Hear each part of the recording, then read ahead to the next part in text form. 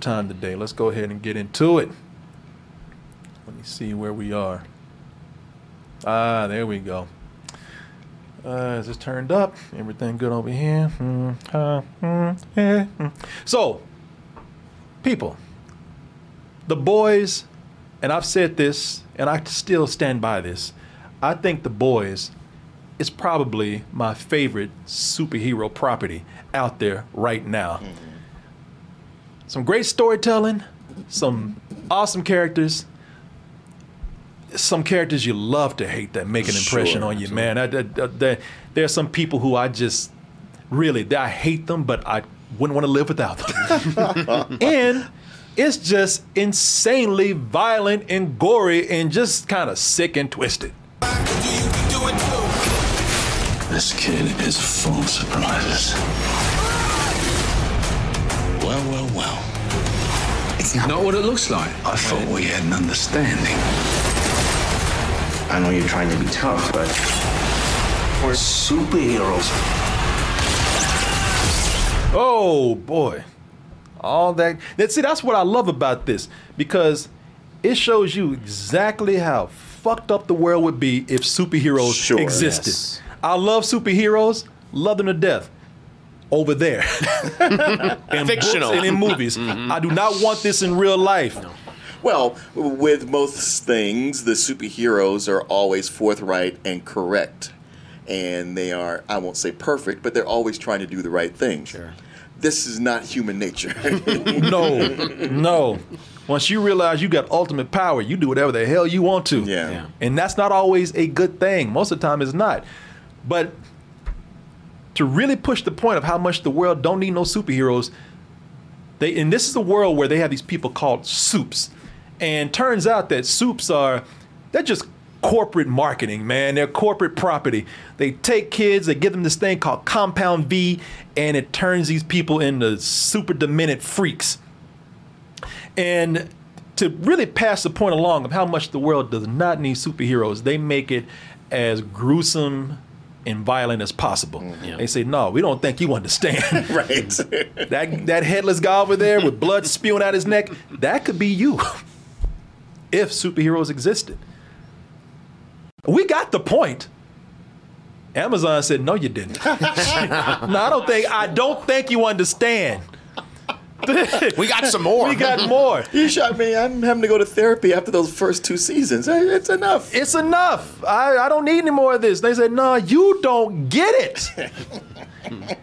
And this time they said to really stress how much you don't need superheroes in this world because they're just crazy violent. The violence, we can't even afford to do it in live action anymore. We had to put it in cartoon form and animation so we could get in. So we could trick your kids into watching it. So we could take it to the extreme. Because, it's not just the budget either. These cartoon characters are doing things that, if you had live action people, it would just, you wouldn't need therapy after that. I think if you tried to make some of these live action, even the actors would go, I can't do that. I can't. It's too much. No, we're going to do it all in post. I don't care. You would be. I see what it's in the script. I can't do that. Oh, no. You would be throwing up. You would be sick to your stomach. Your mind would be fucked up at the end of it. You would have PTSD looking at what these cartoons try to do in live action. So it's best that they leave it here. I already got the point. I really didn't need any more. But Amazon said, don't tell us what you need. We'll tell you what you need. We'll tell you what you need. Now, we're Amazon, bitch.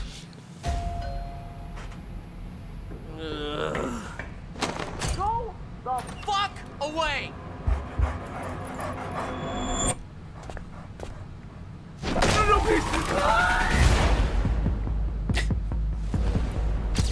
Homelander, what made you decide to join up with Vought? Chance to use my gifts to help make the world a better place. Come on in. Not like this can look bad to anyone. I'm not a pedo, by the way. I don't even have fingers. I'm not a goddamn pedo, Benjamin!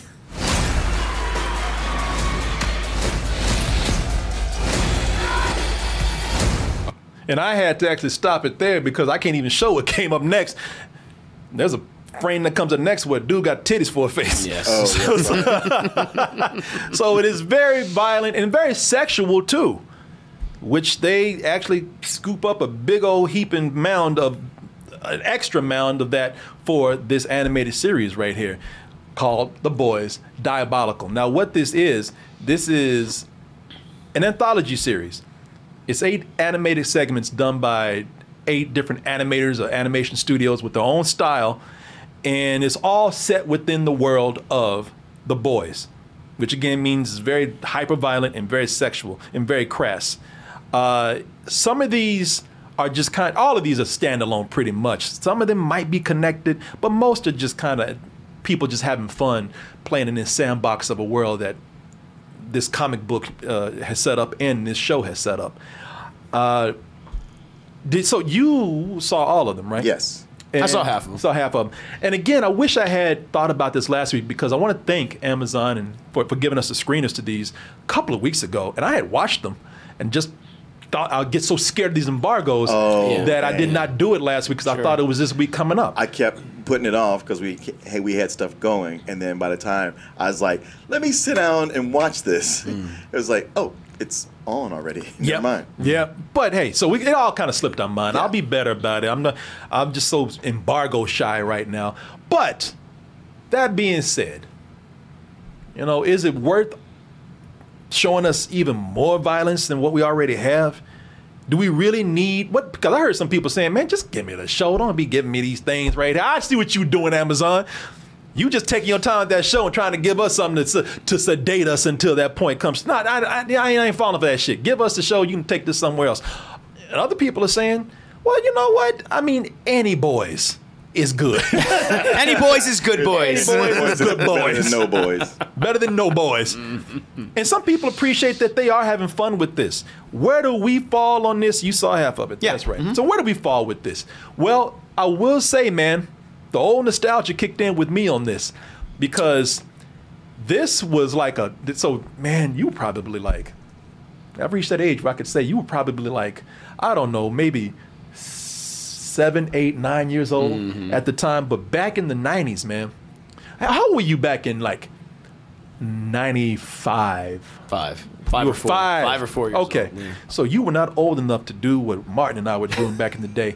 They had these tours of animation called the Spike and Mike Twisted Animation Festival, where it was nothing but adult cartoons that they showed. Every now and then just be something really cool that wasn't dirty or nasty or crass, anything like that. But most of these, some of these just pushed the limit. Sure, but it was a chance for animators to go like, I'm going to do all the stuff that no big studio would let me. Exactly. Yeah, and it also was a chance to put something out there for people who loved animation, but here in America, you know how it is. It's changing hence The Boys Diabolical. It's changing now where animation is no longer kid stuff. In fact, they might be trying to push it too hard on the other end sometimes. Yeah, right. But this was a chance for people who love animation and want to see adult animation, a chance to get together, go to the theater, have some beer, get drunk, and watch these crazy, sick cartoons. And it was a fun time. I used to love to do that. I used to love to do that too, man. So that's why this took me back to that in a way. I see. Okay. Because it was all different styles. Yeah. All of it was, And they were shorts. And all these episodes are 12 to 13 or 14 minutes apiece. Yep. So it was cool going back and seeing all these different animators put their take on this and do, again, this sick and twisted stuff. So did that nostalgia actually work for this? Well, listen, I say that this is set in the universe of The Boys, and I already explained to you, what that really means it means that these animators were inspired by the tone of the show. I don't think a lot of these are canon. So it's really animation studios giving free reign to play in this world with their unique styles and their unique sense of humor. Whether these are animation studios or whether these are actors or celebrities or whatever writing these and putting it into animation.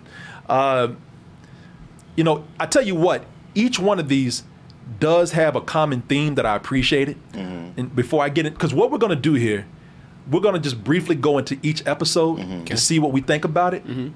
Not spend a whole lot of time, just talk about it briefly.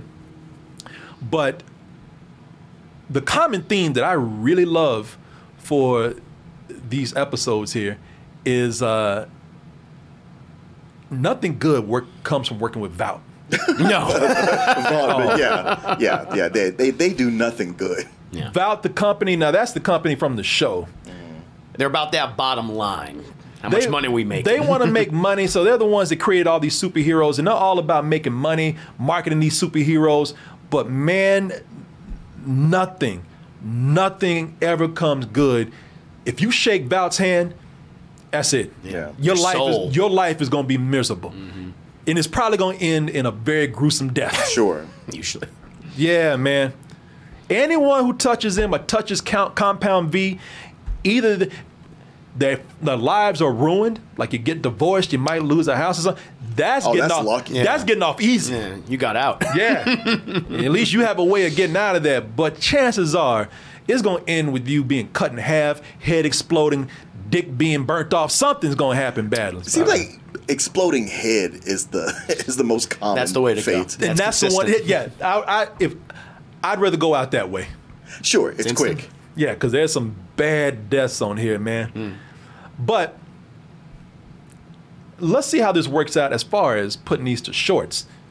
So let's go through these one by one. And as I said, there's 8 of them. So let's start out with the first one. It's called Laser Baby, and it's a spoof. It's pretty much a spoof parodying the Baby's Day Out. Baby or Looney Tunes, man. Yeah. That's what I thought. I was like, oh, it's a Looney Tunes cartoon with accurate violence. Yes, yeah, people. So let me see if I can actually find a frame of this. So this is the most this is probably the most cartoony one as far as like not being anime. Yeah. Most wholesome too. The most, yeah, it is. It's man, cute. Its It's very own way, cute. it is. Yeah, in its own way, it is wholesome. It's happy parodying ending. Looney Tunes cartoons.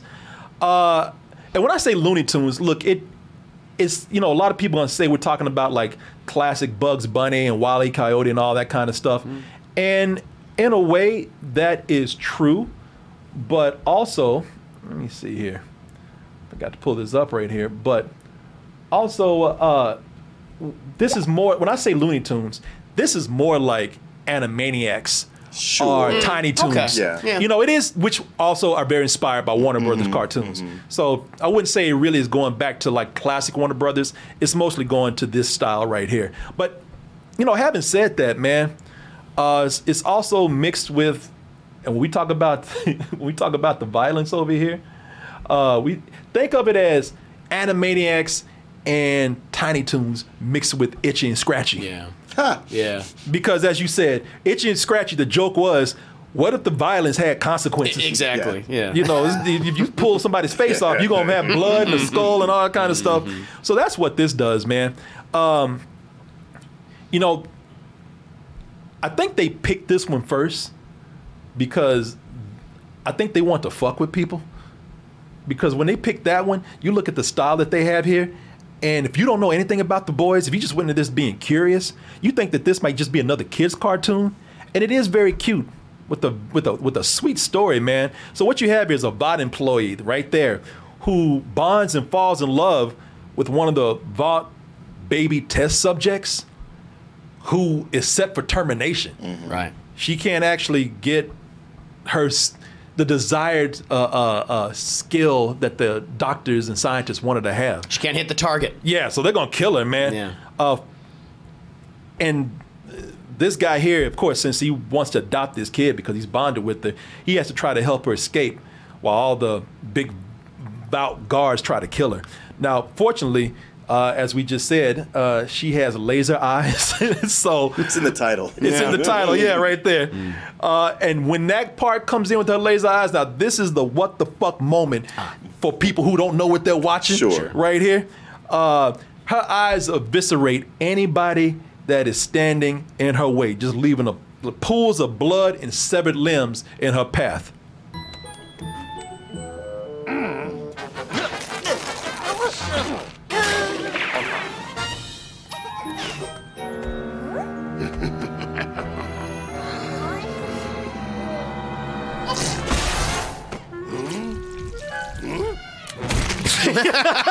It's very much a Warner Brothers music. Oh, totally. It is. Yeah. Well, that's what I That admired. orchestra. That's what I loved about this one, man. I like this one a lot because this really is a straight up spoof.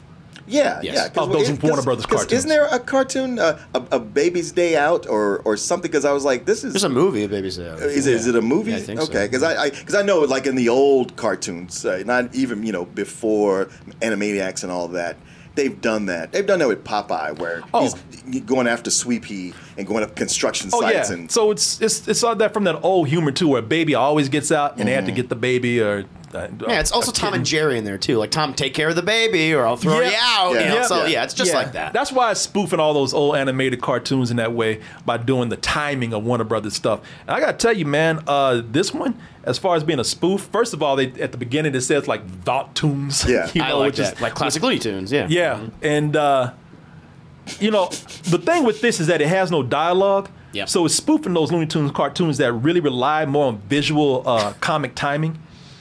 Oh shit! Are we glitching real bad, y'all? Let me know. I know Carlos said we're glitching real bad. How is it for some people out there?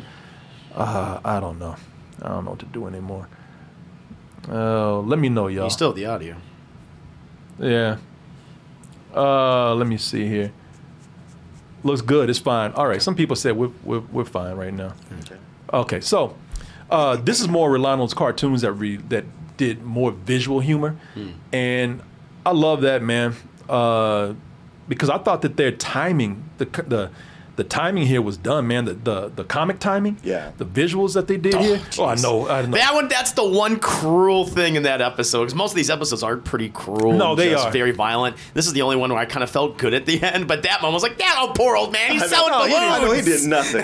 He was gonna give her a balloon. That poor old guy. Yeah, he did nothing, man. Yeah. But I guess it sets up where you want her to kill all the rest of those people. Exactly. So, I was surprised that despite the insane violence that is in here, it was still so cute. it was.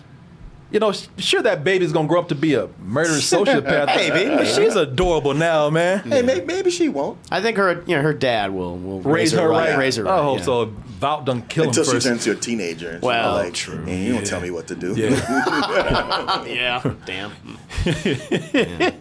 Exactly. What time is curfew again? Whatever time you want. Come in. I'm just saying, maybe you should think about coming in a little bit earlier, but you don't have to. It's up to you. 12, 1, a week. I don't Whatever you want. Whatever you want. And that lab guy really loved her, man. So I thought that this was pretty adorable, man. And and like you said, it was one of the ones where, because it's so cute and it has that old Looney Tunes style, or that Warner Brothers animation style with Animaniacs or Tiny Toons or whatever, you don't really take the violence that seriously. No, Sure. you're laughing at it most of the time. Yeah. Yeah. And again, it's a message, because a lot of these are very cynical. Yes. And this is one that says, A lot of them. Yeah. A lot of them, yeah. Like, after this one, it's like, all right, here we go. And this one says, like, love conquers all. Yes. By violently killing anything in its path. So I thought that this was a strong one right here. It's a good one to start with. It's very funny. The animation is great. The comedy works out well. The spoofing works. I really enjoyed this, man. Really enjoyed this one a lot. What'd you think about this, man?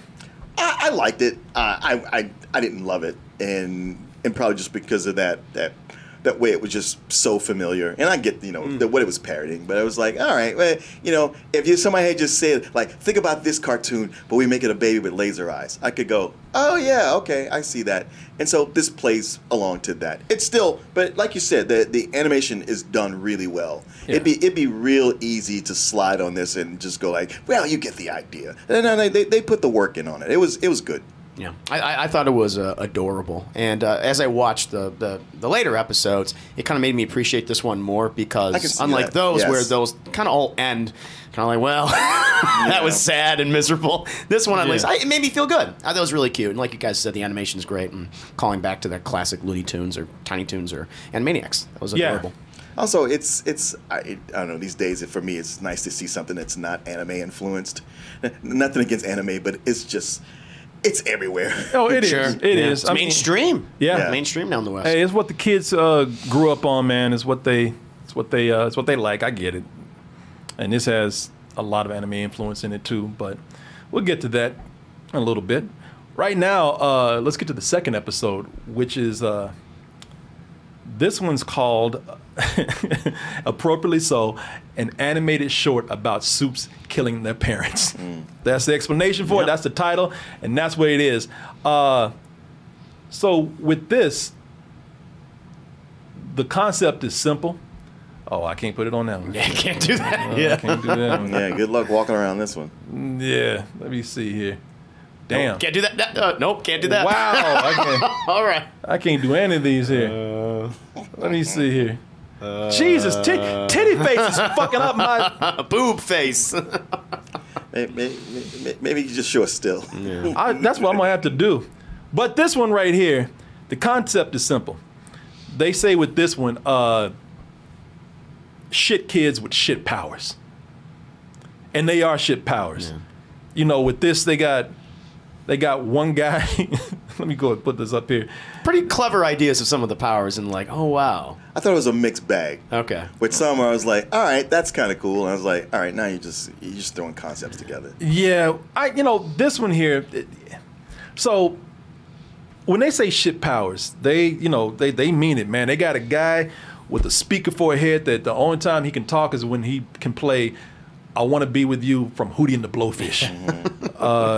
Another dude, and this is why I can't even show a lot of this. Another dude got titties for a face, and he's in almost every shot. Yeah, boob face. Boob face. Voiced by Kevin Smith. Yeah. But the thing with this is that they're all rejected by their parents. And so they decide to get together and say, hey, you know what? Since our parents rejected us, let's just kill them. And so they track all their parents down, and they go on a murdering spree. If you want to see some of the examples of like these shit powers that they have, the opening is pretty innocent. I can do that. A shit home for kids with shit powers. Exhibit A, Mo Slow. Probably pisses pants before he ever reaches the bathroom. Then there's Boombox. He's got a speaker for a face, but all he can play is Only Want to Be With You by Hootie and the Blowfish. That's Fang, with teeth that can cut through almost anything. And that's Kingdom. He can turn into any animal. But he transforms body and mind. I like that one. I like that one. That was very funny. I was like, oh, wow. No, that's funny right there, man. I also like the kid who could turn into water, but can't do anything. Can't do anything. It's just a pool of water. It's like the Wonder Twins. Yeah. With the power of a bucket of water. What's that going to do? I think I got that. At least he seems happy as fuck. That Mexican flag-colored liquid in the kiddie pool, that's Aqua Agua. He can't turn into a tidal wave or anything cool. He just sits there. Yeah. Because he's fucking miserable. water. Yeah, that's a great name. Aqua, and I love the voices here because that's there's a lot like Kevin Smith does a voice. That's Christian Slater. That's Christian as the Slater. narrator. I was like, is that Norm Macdonald? I thought that too at first. Yeah. Before he died. Yeah. Thing is, and to be fair, if my son can only play Hootie and the Blowfish when he talked, I'd have to get rid of his ass too. That's how he kill you. He come back to kill you. Yeah. I go ahead and just take it. I was like, son, if you don't, you just have to understand. But this is, and now if that looks familiar, the art style, that's Justin Roiland. That's his company. Yeah, who did Rick and Morty. And this is pretty much a Rick and Morty episode. I mean, that's what this is, the Rick and Morty episode. It's an interdimensional cable episode. Wow, you're right. That's exactly. Yeah. Just like some of those concepts, you go like, okay, I don't even know why you put that together. The idea of somebody's head is just a speaker that can only play Hootie and the Blowfish. That sounds exactly like one of those cable shows they would watch and then turn from. Yeah. The whole, like Rick and Morty, the whole theme of science going horribly wrong, the humor, is kind of like is Rick and Morty humor. How nihilistic it is. Yeah, mostly gory deaths that happen. The dialogue, even some of the dialogue is from a Rick and Morty episode where people they got that stammering talk where they repeat themselves over and over again. It's Justin Roiland doing Morty. Yeah. Oh God, I got a speaker for a head. I got a speaker for a head. What are you gonna do with a speaker for a head? They got that even kind of dialogue in there. They got to do Paper Man. That's right, Paper Man. I can find paper. Like paper, whatever you're looking for. Oh, you found it already. Oh, cool. Oh, geez, I don't. Yeah, too much man. paper. Yeah. I like it. Under's crass humor. Because Under's crass humor, and the segment, the episode admits that it is just a one-note joke.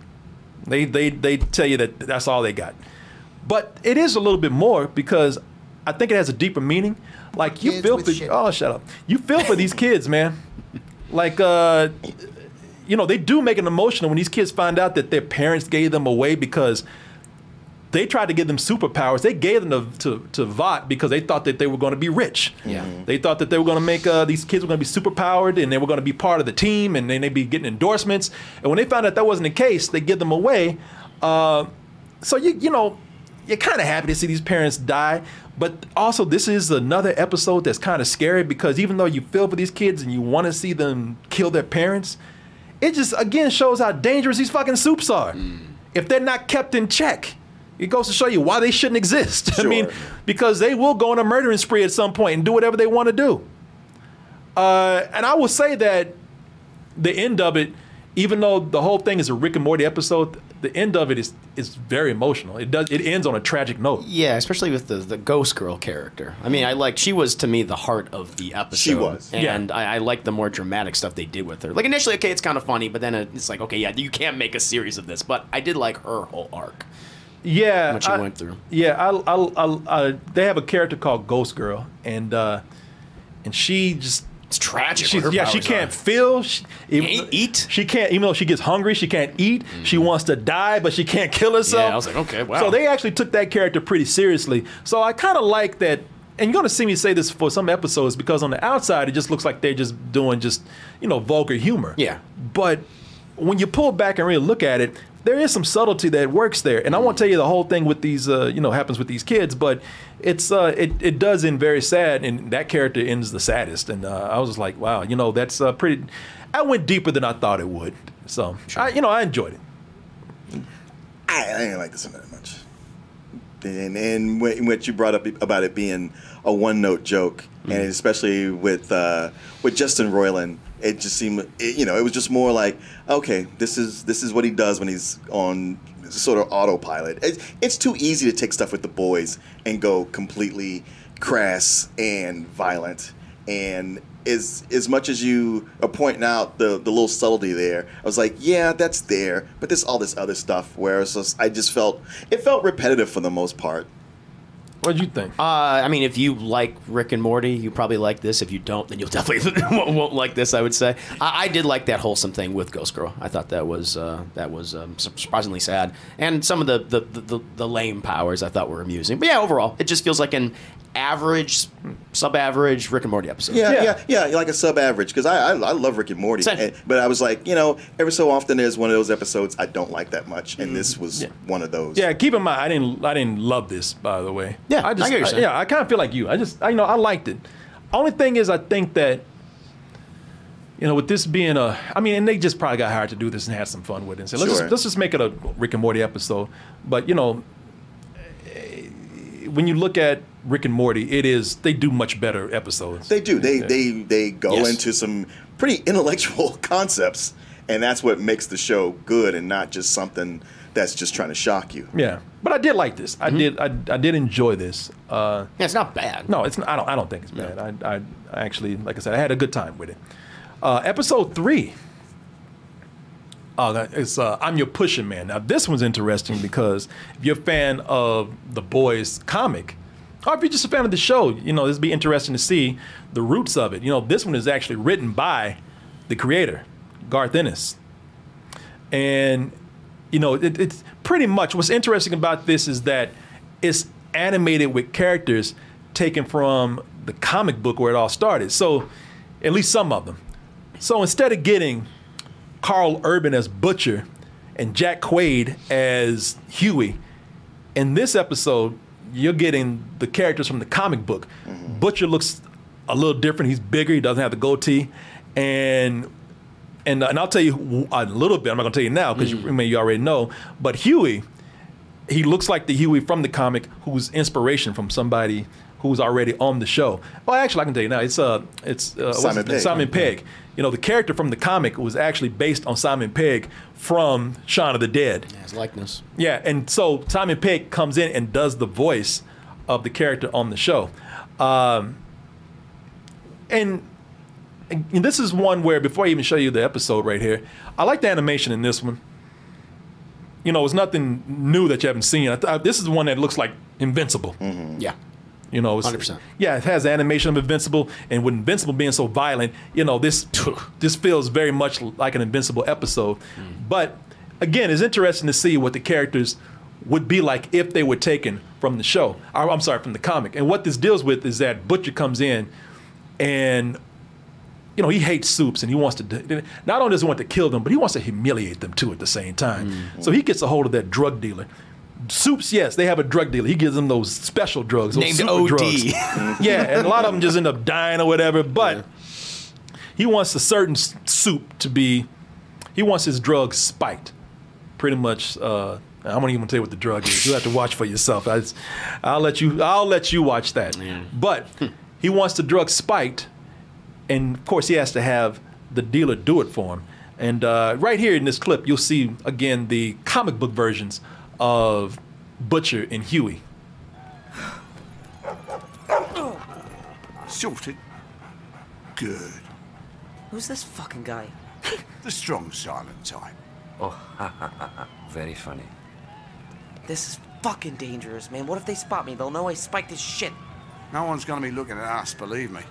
And I didn't want you to miss all the fun you have. You know, this one right here feels like there's a couple episodes that feels like they're connected to the show, or they feel like the show. Right. So this is the one that feels more like the show The Boys. Yeah. I keep playing this when I turn these dudes up. It feels like more like the show The Boys than, you know, them doing spoofs on this or doing their own thing. The only difference is, like I said, is that the characters look more like the comic book. I liked it.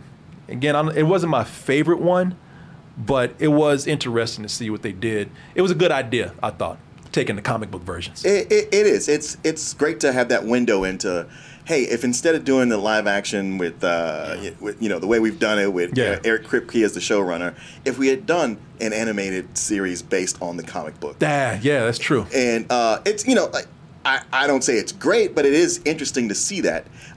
It also, this has great animation, and it's an entertaining episode, but it also kind of underlines why the show is better than the comic book. Yeah. Yes. It really, like, if you were like, man, if they just did it exactly, it's like, no, you understand. The show has actually taken this material and elevated it to a more mature level that more people can watch and really get something out of, where the comic was very edgelord, and this episode is just the very comic. much that. I read the comic. The comic's explosive. It is. It's just doing it just to shock. It's really mean-spirited. Yeah. That's why I couldn't finish it. I feel like this episode was more of this was an olive branch to the fans of the comic. Yes. It's like, okay, if you weren't a big fan of our live-action adaptation, here you go. Here's this. And that's the other thing.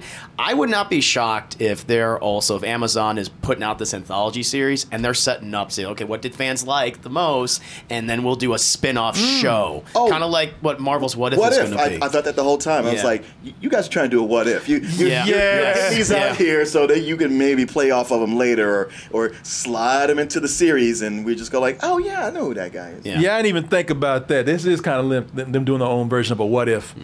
Except, like I said, a lot of these are not connected actually to the show, where what if is, you know, they've already stressed But they could be. No, well, everyone wants to do a multiverse now, right? They could, but they've already said that a lot of these are just them having fun. I mean, I felt like these are all standalone, but my whole thing is I think they're just like, because they want to make this one of their big properties. I mean, we're getting another live action show of The Boys in a bit with dealing with, you know, teenagers and things, and like in a university environment. So they could just be shopping this and see what people react to. Yeah, you know what? That's true. That is true. And I think they're just milking The Boys anyway. At least they're trying to do it creatively. Whether these all are succeeding or not, it's cool that they're just, you know, not... It's different ideas. I like that. Exactly. Yeah. You know, they're just giving their people a chance to do their own interpretations of what it would be like if they did this show. What I like also is that, damn, boy, people are scared of that N-word today. I know. Boy, they played the song Pusha Man.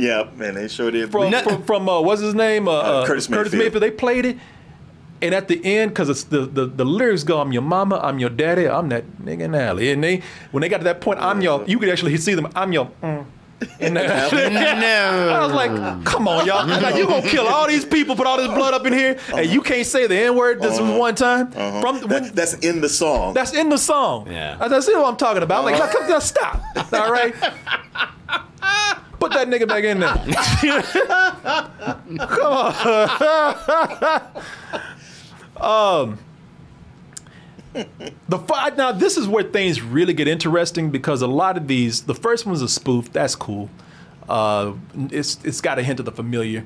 The others, the animation style is nothing that we are not familiar with. The stories even, are whether it be Rick and Morty style or somewhat like a Americanized animation style. Sure. The fourth episode is where things really got interesting, man. The fourth episode, in style and in story. The fourth episode is called Boyd in 3D. And the art style is what I really noticed first. This is done by a French studio called Folivari. Okay. And it felt like that, right? Yeah, it felt like it was from a European animation studio. And second of all, this was written by an interesting person, Alana Glazer from Broad City. Oh, okay. And some other places, other things that you've seen. And you know what? What I appreciated about this one, I appreciated that this was more of a focus on character. Yeah. So this one is there's not a lot of gore or violence in this. So the story is you have Boyd right here. He's in an apartment 3D. He's a meek guy who's living alone who falls for this girl next door named Cherry who has horrible taste in dudes, it looks like. Or maybe she's the problem. All I know is every time she pulls up and gets out the car, it's a different dude, and she's screaming, fuck you at that guy. Yeah. And he's get the fuck out of my car. Yeah, exactly. He's like, get out, you crazy bitch. And Boyd sees this, and he's like, you know what, I'd love to talk to her, but he just doesn't have a lot of self-esteem. So he decides to go to Vought. Well, bad move. Bad move. You fucked up. That's when Boyd fucked up. And he takes an experimental compound V, like they're doing trials with people. So he comes in, accepts, and they give him a new compound V formula where if you put it on, it's in the form of a cream. In a cream, yeah. If you rub it in your face and on your body, and you just think about how your most beautiful self, your dream self. If you just think about it, then it happens. But of course, this being Vought has some side effects, to say the least. It's safe, right? Now, Mr. Dune, we're not legally allowed to say you can trust us, but you can trust us. Now, close your eyes and concentrate. Imagine your face, but the very best version of it. Okay, sure. Are you feeling anything? It's a little warm, but that's it. Ow. Actually, wow. Feels like little worms burrowing into my face. That means it's working. Working badly. What I love about this is, first of all, again, don't ever trust Vought. No matter how friendly those faces might be. Yeah. No matter how many smiles they give you. But I enjoyed this one, man, because I like the animation style a lot. And this was the first episode that really wasn't heavily relying on gore. Sure. Yes, this may be my favorite episode because not only the animation style being something different, but that it did focus on the characters. It wasn't superhero heavy. It wasn't gore heavy. This is a story that happens in that world of the boys without involving the boys themselves. Exactly. And I was really going along with the story. I love the way it took you through the paces of this relationship of two people who are on this and how they get into a party Instagram lifestyle and where that goes. Yeah, it's more sex jokes than violence, but it's also deeper. This is what I'm saying. A lot of these shorts have some subtext to them that I appreciate. With all the sex jokes going on, if you look at it, though, it's more about being yourself and the trappings of vanity. Mm-hmm. Again, this living on social media. And all of it leads to just being a shallow-ass person. Yes. So, if you got to take a cream to look like that, then, fuck it, go to the gym. Yeah, or there's not even anything wrong with using the cream, and it's the same as like using makeup or wearing tailored clothes. But it's just what happens when, at least in your own head, when you think you're hot shit. Well, I would only disagree in that putting on makeup and clothes, you can take that shit right off. This gets into your body. Yeah. This messes with your. That's what scared me. I was like, the moment I saw it, I was like, man, this dude's fucked. It's body horror. It's body horror. Maybe he is, maybe he isn't. But I don't know. I'm not. That's what I was yourself. thinking. I don't know. You watch it for yourself because maybe it works out. But what I was really, it's funny because I was really praising this for not relying on a lot of bloody death, and then got to the end, it's like, okay, fuck it. Yeah. All right. Well, So- I mean, at the end, it was just like, well, what did you think you were here for? Yeah. I figured that's how it was going to end. I was like, all right, shouldn't have done that. Yeah. But until you get there, it's a fun ride. It's different. No, out of all of them, this was the one that felt like it could have taken place in the world of the show. It's just a side story. Like, it's a small story within a much larger world. And I really liked it. And you're right, the animation style was different enough. Something that we're not really used to seeing, where the other three we've always seen throughout our lives. No, this is really cool seeing this animation style here, and I like this one a lot, man. But again, no matter there she goes, man, getting out that car. Fuck you. Every night, I wouldn't even want to date this girl, man, because every night she's pulling up in a different car. Different. I know. I was looking at Boyd like, come on, Boyd. You do better. You do better, Boyd. Don't do this, man. Don't do this. You got. You seen her from afar, and you're having a fantasy play in your head, and it's not going to be. Man, like you got that. them creamy muscles now. You go on get somebody else. You don't need that chick, man. It's over every fucking night, man. She pulls up.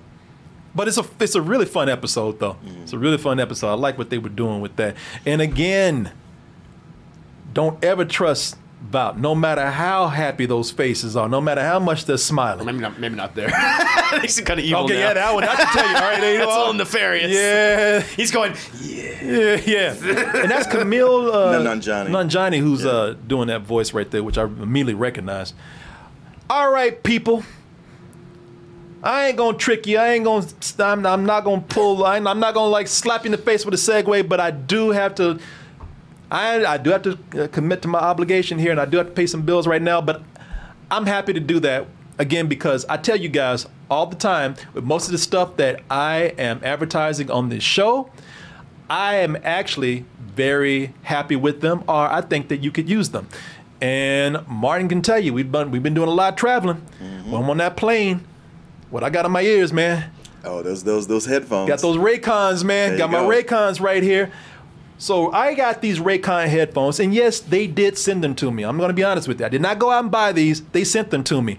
But would I go out and buy these? Yes, I would. Because I have been enjoying these, and Martin has seen me. If I wanted different headphones, I would go out and buy them.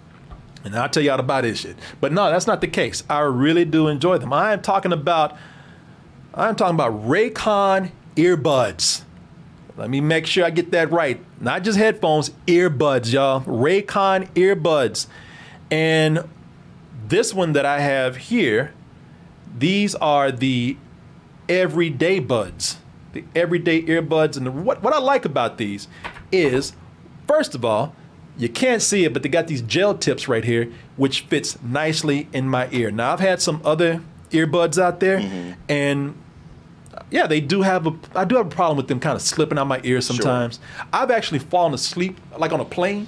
I've fallen asleep and like had my ear like this, and I've had some other earbuds where I've done that, and they slipped out, and I had to find them. Oh, and you had to get on your hands and knees. I had to get on my hands and crawl looking like a dumbass. Yeah, it's like, oh, come on, dude, what are you doing? Yeah, no, these don't do that, man. They got these gel tips fit nicely in your ear. Now, what I really like about this, and I can truthfully say that the battery life is a big deal to me, because you get about 5 hours of playtime out of this, but the charging source here, that'll give you about 35 hours of battery life right there. Kidding. That's awesome. No, that is, man. And that's a big deal. Like I say, when you're traveling and you're working as long as I do, you're going to need that.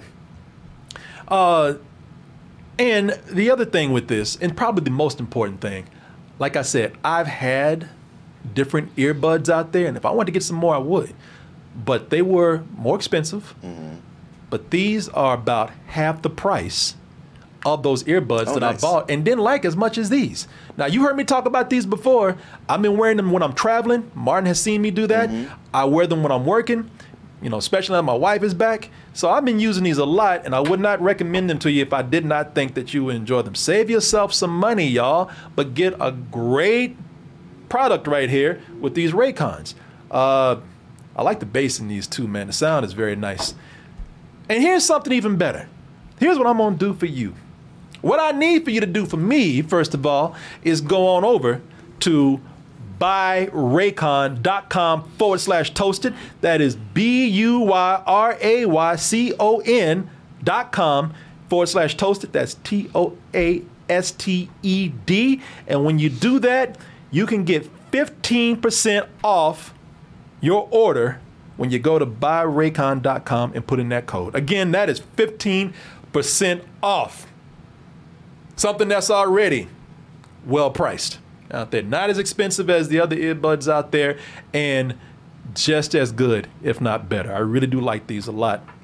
So I recommend you do that. I want to thank Raycon earbuds for sponsoring this portion of the video. Once again, I want to thank you guys for your support, and for that support, get 15% off these earbuds by going to buyraycon.com/double toasted. And thank you for everything you've done for us and your support. All right, let's move on to, we're at the halfway point, which is why I did that. Okay. Let's move on to which one is this? I think this is episode number 5. This one's called BFFs, and this one is written by Awkwafina. Now, people gonna either love this one or hate this one, and that's Awkwafina right there. That's her from my show Nora from Queens. And the reason why I put that up there is because you're either gonna love this one or you're going to hate this one, depending on how childish you see this. I think hands down, this is the silliest one out of every one of these episodes. Even for the boys, sure, which gets pretty goddamn silly sometimes. These episodes have gotten silly. This is the craziest one. People, the reason why I had Nora from Queens up right here is because I actually watched this show. I watched most of it on a plane. Mm-hmm. And if I've learned nothing else about Awkwafina from watching that show, I've learned this. This girl is proud of her farts and of her shit. She's the kind of chick that makes sense, then. Yes. She's the kind of chick that'll take a shit and invite you to come in and look at it before she flushes it. Okay. Because somebody got to see this wonderful shit I just took. And now she decided to make a whole story about her shit. So you missed this. This is, I don't know. This is unknown territory. Unexplored this for me. Girl is proud of her shit, her turds. And when I found out that this was about an awkward girl, like Awkwafina, who was proud of her shits, it was not any surprise to me to learn that, oh, wow, her power is that she has a talking turd.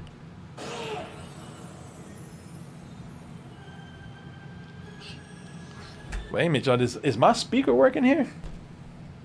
Let me see. Yeah, it's coming out of the laptop. Yeah, it was coming out the laptop. Sorry, y'all, hold on. I don't want y'all... Unless that fart was so loud that it knocked out the speakers. Just knocked out the speakers. Blew them out. Shit, wow. No wonder she's proud of her farts. She blew my speakers out. Here it is.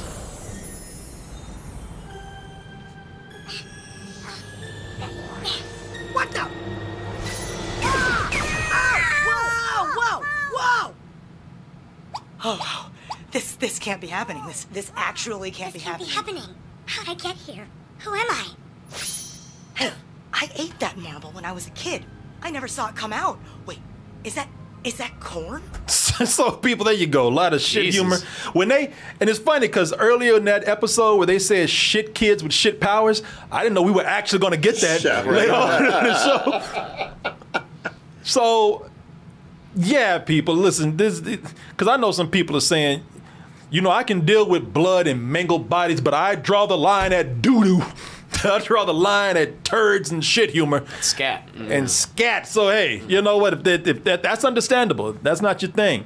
But, I mean, listen, I didn't hate the episode. It's not my favorite. It was just, I can just let it go. This is one where I was just kind of like, well, what's up? I was looking at Martin. Yeah, I mean, so, hey, people gonna, look down at me, laugh at me, whatever. I didn't hate this one. I didn't love it. And it's probably, I tell you what I did like about it. It has one violent scene in it. And, and that's it.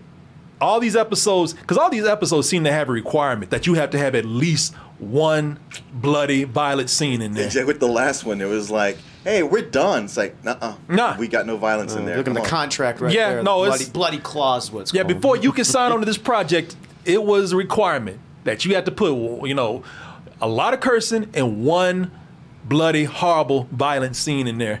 And that's what this did, man. It had one, but the rest of it is actually pretty cute. I mean, it's a talking turd. That's childish. But this is animated in the style of Steven Universe. And it probably has the happiest ending out of all of them, man. And in this world, I'll take happiness where I can get it. Even if it's a piece of shit.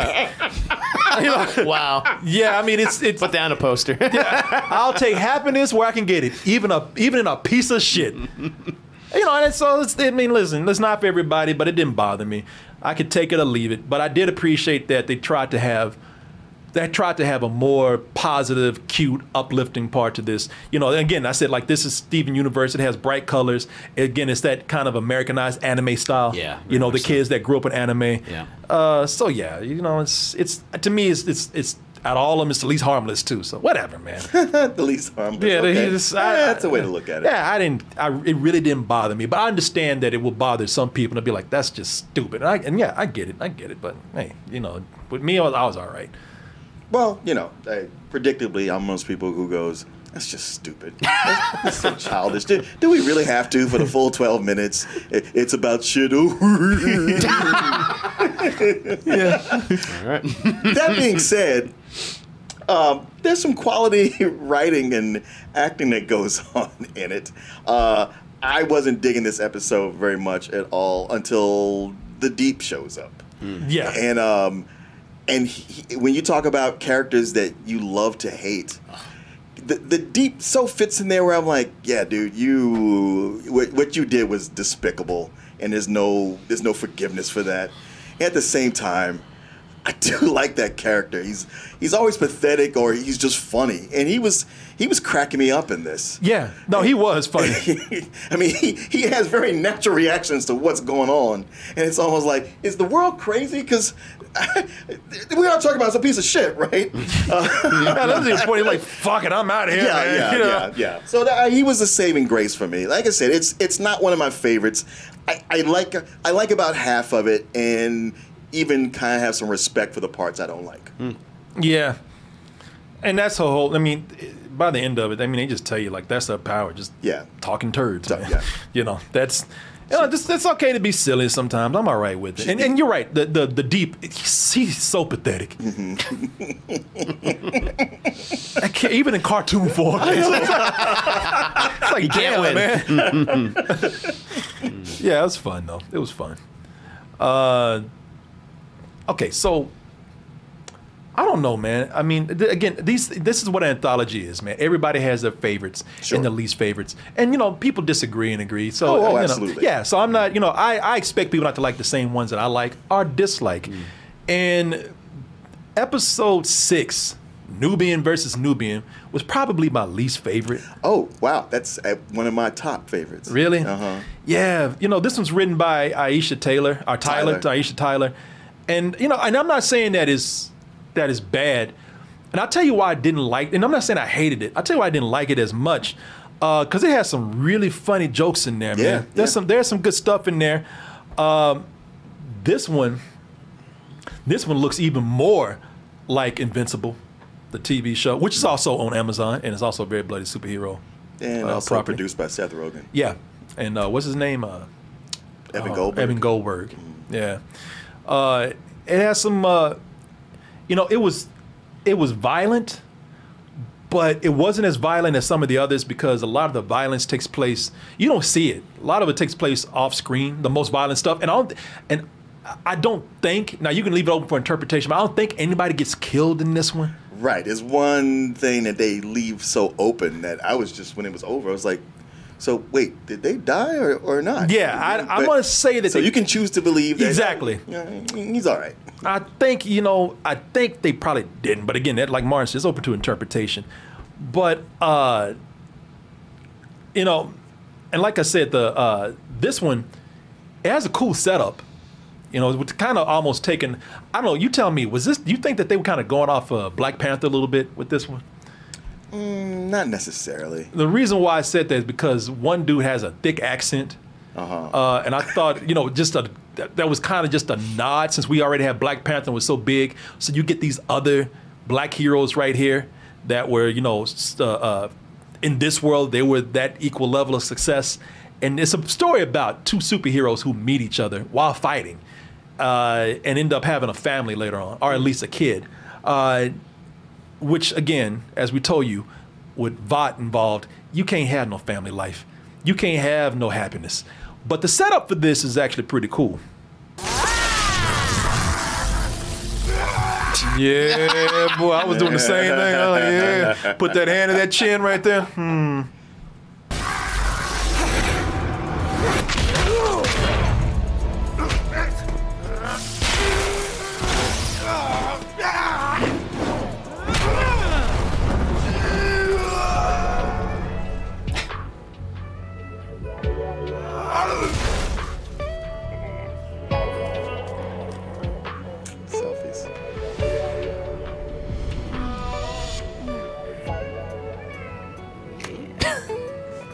Your place or mine?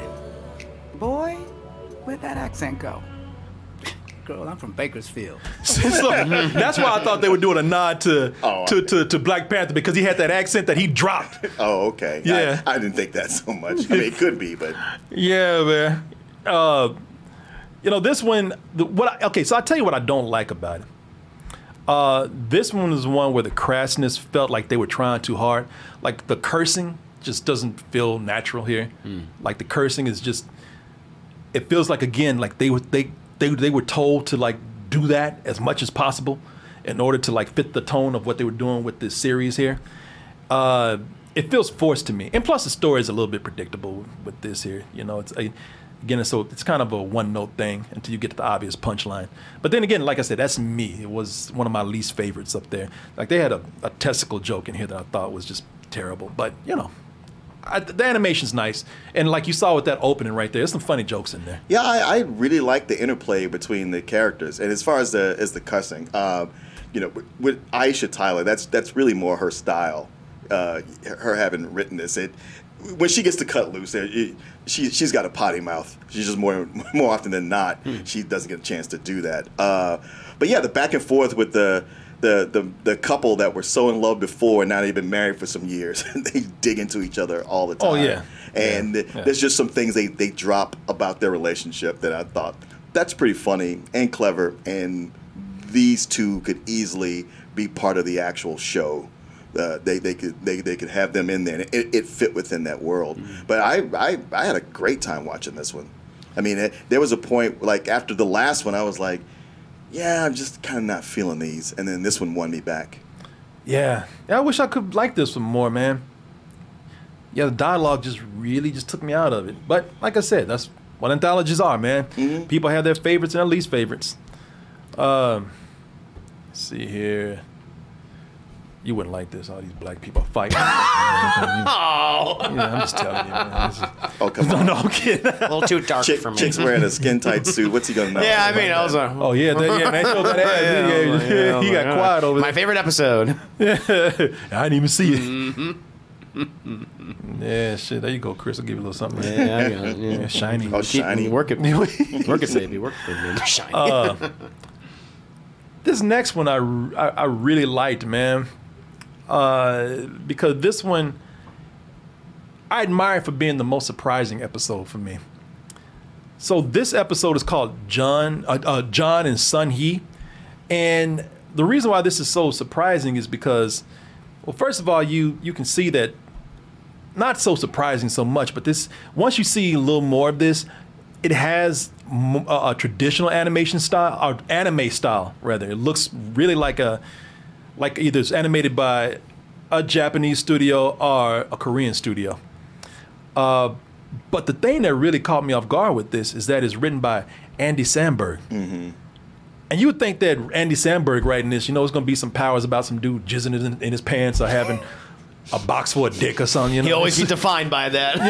yeah. Like he should have done it then. You know better. A box for a dick. Because he did dick in a box. He got a box for a dick now. I love it. Sex life is terrible. The subtext. I really thought it was going to be there. And I can't take the box off. Very nice. Yeah, I really thought he thought it was going to be something like that. But surprisingly, it's the most dramatic episode out of the whole series. Cool. It's an old man trying to save his wife who's dying of cancer. And she, of course, they've submitted themselves to Vought for treatment. And that never goes right. And when he tries to rescue her from Vought, that only makes things worse.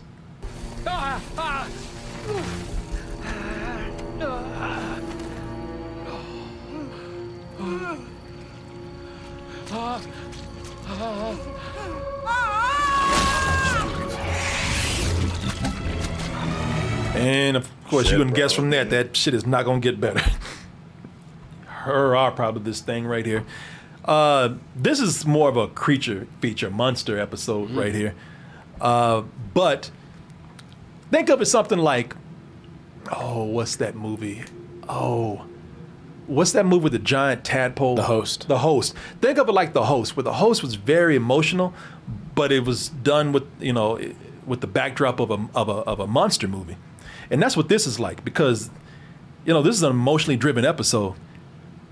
That when not dealing with the death a lot. Yeah, I was doing nothing. I mean, when they're not killing they kill a bunch of animals in this episode. They kill a bunch of people in this episode. But the whole thing is really about it's a sad look at a guy who he can't let go of his wife, man. The love of his life. He's having to let her go. Sometimes with this, if the animation is so unique and the tone of it is so unique that it feels like it's not even part of The Boys, that it's its own thing. And that's not saying that that's a bad thing. It just feels like its own short right here. It's what an anthology should have in them. Some things that feel completely alien to everything else. Yeah. Go ahead. Oh, no. You're right about that. It felt like it's its own thing. Somebody had an idea for something, and they had an opportunity to make something related to The Boys. And they're like, well, maybe if we put this particular spin on it, just involve Vought somehow, we can go with it. And so it stands out more than the others as being unique, even though it is an anime style. It's not the traditional TV kind of anime. No. And it's unfortunate that it plays out in a way that almost from the beginning you're like, yeah, I think I know how this is going to go. Yeah, and it kind of abruptly ends, too. It does. It doesn't really have a conclusion to it. But I did like this one. I like this one a lot, mainly because I'm just looking at the art style here, man. I like the backgrounds. I like the designs of the characters. I like all the colored outlines. I like the way the backgrounds have lines on them. The muted colors. Yeah. That's something separate. So if you look at the trees with the line work on them and everything, so it's his own, definitely stands out as its own thing, story-wise and art-wise. So I really enjoyed that one, man. This brings us to the last one here. And this one's probably my favorite episode. Same here. Yeah, this one is it's an episode of the show. It's an episode of The Boys. Oh, interesting. And I don't know for sure, but I would bet that this one is canon to the to the show. Again, you're going back to that more anime action art style that we've been given, talking about, and that was given to a couple other episodes.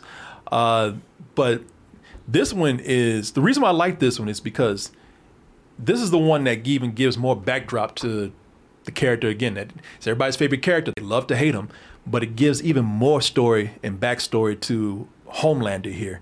So it's actually an origin story. And what's cool about this is actually voiced by Anthony Starr, who does the voice, who is Homelander on the show, and is kind of becoming Homelander in real life. Did you hear about? Did you hear about this? No, what did he do? Man, he's been playing Homelander a little too long, man. So this it got to him. Yeah. Some people, he's been living that character too long. Method acting. Yeah, method acting, man. So he went to Spain and beat up a chef, man. Yeah. The Boys actor Anthony Starr arrested in Spain for alleged assault. So there's some young chef about 20 years old went over there and started mouthing off and threw a bottle at him, cut him above his eye. We had to have stitches and beat the shit out of this guy. So now didn't give him his milk. Like he's been playing that character way too long, man. He could have used laser eyes on him. If he had them, he would have used them. This is why superheroes don't need to exist. This fool went over there and beat up a chef. In Spain, man, they have something called automatic suspension. They fined him $5,000, so I don't think he goes to jail with that suspension. Yeah. But he went over there and went crazy, man. So, you know, hey, no. Now we know why he plays that character so well. Yeah. Mm-hmm. You a crazy son of a bitch. That would be funny to find out. No, that's his real personality. Yeah. Oh my God. We don't even give him a script. We just tell him to set up. And Shit, he at goes. first I thought that Armie Hammer was like the real life Homelander. No, Homelander's a real life Homelander. He's a New Zealand actor. Yeah, right. So you know these motherfuckers are crazy. I thought the New Zealanders were very chill. Nah. Hell, not anymore. Man, it's too close to Australia. Yeah, That, you know, that crazy carries over. A little Russell Crowe in him. Russell Crowe beating up people with phones. Yeah, throwing phones at people, yeah. Mel Gibson, he's originally from Australia. People forget. Yeah, it's originally from America. Yeah, he lived there a long time. Yeah, he lived there a long time. For a little while. Enough to grab his ass crazy. Yeah. But yeah, man. You know, what I like about this is that this makes you feel bad for Homelander, because Homelander is like a person I thought I cannot have any sympathy for this guy. This episode shows what they put this kid through, man. You know, there's these flashbacks that go on. It's like, Jesus, they really messed this guy up, man. And what were they thinking? Yeah. You feel bad for him. You know, they did some things to him that turned him into this monster that he is. And he's also really confused because the company is constantly messing with his head, feeding him lies, putting these expectations on him, this pressure. Mm-hmm. So, you know, and with this, they also show you just how dangerous, like even when you're trying. Like Superman can go, if Superman was real, he could be trying his best and he's going to do something catastrophic. Sure. Especially first starting out. Yeah.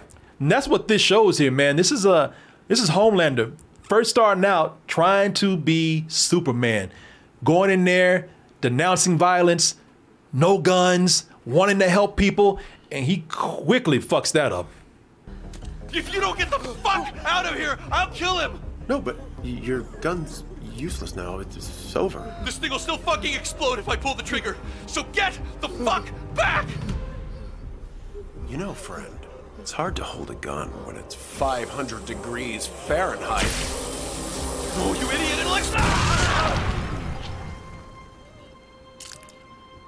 And as you can see, that did not go well. No. Yeah, even he was like, fuck. You know, this is him. That was him trying to do. See, Superman pulled that before. Uh-huh. And as you can see, Superman, a lot of things he do would backfire badly. Well, you know, Superman went to school. he had a normal education, and he was not abused as a child. Right. He had the Kents. Yeah, like he was, like you know, Homelander. He went to Vought University, which was just hit your target and do this and torture. Yeah. I love this episode, and you know, not only do you get more backstory on Homelander, but this is also an episode where you find out how this relationship forms between Homelander and Black Noir.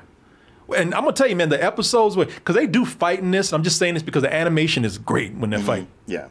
But yeah, I really like this episode a lot, man. It's a great way to end this, and it feels like an episode of The Boys because I think I'm just gonna take a guess here and say this is the one that's actually connected to the series. Sure. Yeah, it probably will be canon. Was that Elizabeth Shue doing the voice of his handler? Okay. Yes, it was. And Giancarlo Esposito. Okay, he was in there too. Yeah, so they bring them in. But go ahead. What'd you think about that? Oh, actually, everything you're saying that of all the episodes, this is the one that felt like an actual episode of The Boys. It's of these, it's the one that felt the most important. Like, hey, we've been having fun up till now, but pay attention to this. Yeah, I really enjoyed this, man. Enjoyed it a lot. And you know, it's still going to take a lot to feel sorry for Homelander, but there is a little bit more sympathy for his situation. Like he did try. He was confused. Yeah, he doesn't know, and then they keep telling him like, "Hey, you got ratings to fill. You have to be. You're the face of Vought now. You gotta. Your marketing depends on this." And as I said, they got Giancarlo Esposito and Elizabeth Shue here. They don't look just like them, which is cool, but the voices are definitely there. It's just it's the measure of who you are is how you deal with crisis. And he doesn't handle it well. Oh, he doesn't. No, he takes any bad situation and makes it 10 times worse. Well, this is the one that also stressed that this episode, more than the show, stressed that he's mentally ill. Mm-hmm. Like he needs to be taken down because he'd beyond helping at this point. He's got to be terminated, killed. It's the most violent episode too, I think, outside of like comic violence, like the one in Justin Roiland when. This violence has context. But no, I said but it felt like the violence was for a reason. Mm-hmm. It's consequence and a lot of consequences, violent consequences in his actions. So it felt justified more than just like, well, you just got to put it in here because we gave you a handbook. It just also stresses that if you're in a bad situation and he shows up, don't think, oh, thank God we're saved. No, you know what? You'd be better off picking up a gun and shooting yourself. Yeah. Because he's gonna make it worse, whether he means to or not. Overall, now that we've gone through all 8 episodes, this is obviously first and foremost, this is a show for the fans out there. This is not really for newcomers, even though some of these can be watched. So if you're an animation fan, especially somebody who loves adult animation, it could be worth checking out for that. But before anything, this is for fans of the show and maybe the comics. And you know what? My only complaint with this is that because I think having an anthology is a great idea. It's a great in concept, and I think it works for the most part because you can pick and choose what you like. They're only 12 minutes apiece. But my biggest problem with this is something I'm having a problem with Seth Rogen and Evan Goldberg lately is that, man, they're just like, it seems like the cursing and the language, not the language, the cursing and the violence sometimes is there just because, man. It doesn't really fit too well. It's not written in well. It feels forced a lot. And they've been doing this with a couple other projects. We just got through talking about that Santa Inc., where the whole thing was just like, this is an excuse just to talk nasty and talk dirty and do a bunch of sex jokes. When you're a kid, there's only one day a year more special than any other day. And that day is Christmas. And we are the magic behind that day. So let's get these fucking kids some fucking presents. Okay, wow, you said fucking. All right, and I know I say that a lot, but I mean, really right there? But right there, that's the joke, is that she said it. Yes, that's twice. It. Let's just bring attention to the word. And it's like they do that a lot. I said fuck and kids in the same sentence. Yeah.